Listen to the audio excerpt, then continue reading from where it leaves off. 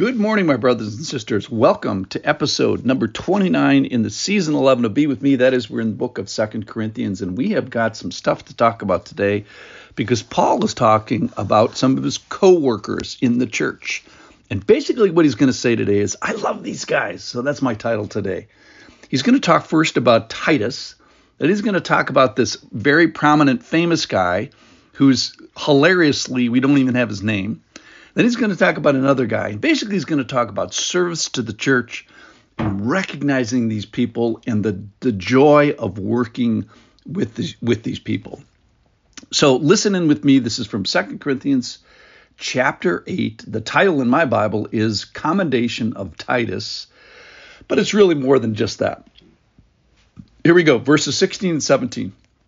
But thanks be to God who put into the heart of Titus the same care that I have for you.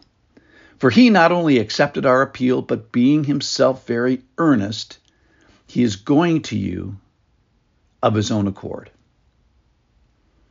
And now he's going to talk about the next guy, this famous guy that we don't even know his name. Verse 18.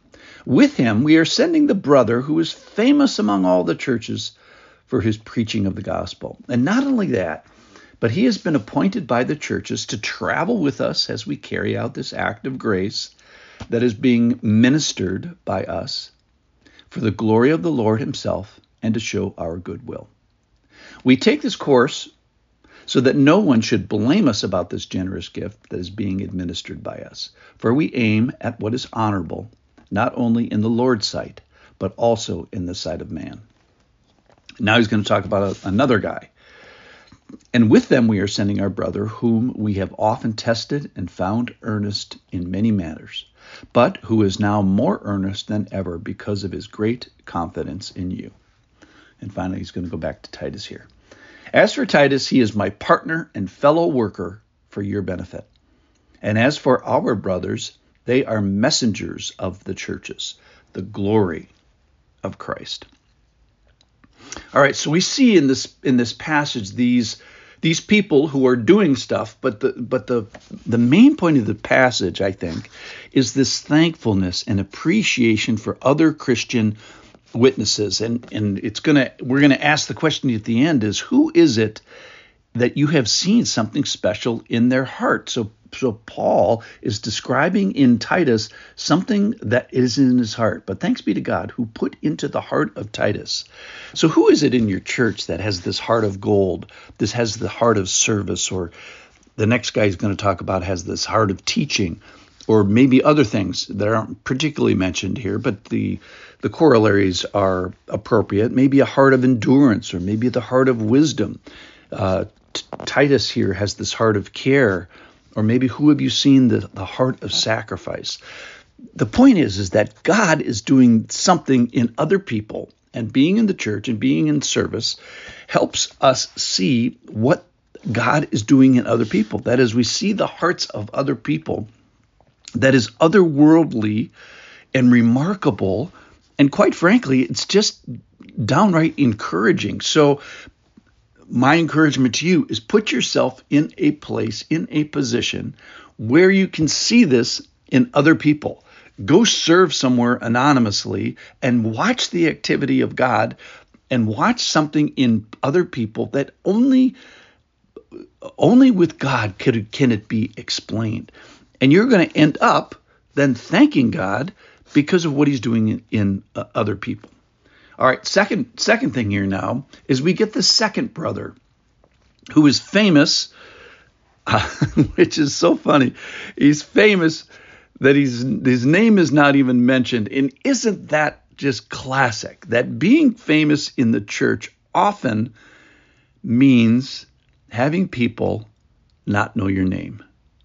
So it's okay to be famous in the church and just you and God, having the secret ministry of prayer, or in the nursery or something, or taking care of high schoolers. One of my dear pastors right now, he just loves high schoolers. Like, I don't know if you know a lot of high schoolers, but, it's a time in their life when even their parents can't half the time stand them. And he, one of the things I see in him is this great love for people that are, kind of prickly and sometimes unlovable.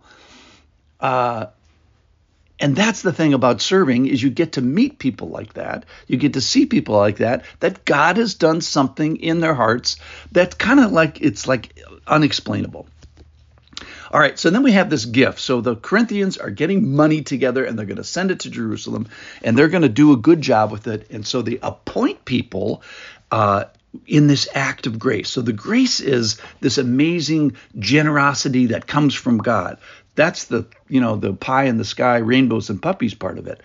The practical part about it is he says, no, we're going to appoint people, actual people, to minister this and administer this gift. So we're appointing leaders and elders who are already doing, already have a reputation, and we're going to recognize them as such. And in this specific act, we get to participate in the glory of God, something, amazing and theoretical, but also to show our goodwill. So kind of you have this heavenly and earthly thing happening at the same time. The godly part, the glory part of it, and the practical, tangible part of it.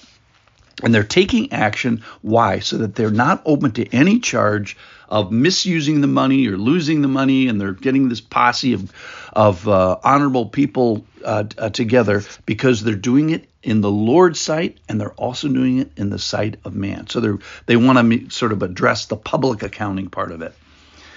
So the service of the church, verse 23, is back to Titus now, is being this messenger. And this message is delivered in many ministries for the glory of Christ.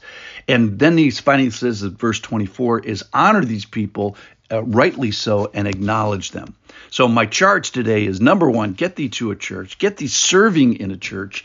Get thee serving, and maybe even in the secret places of the church. That's the best place to serve. Be famous in the church, which might result in you being anonymous, and be a messenger of this great message, this glorified message.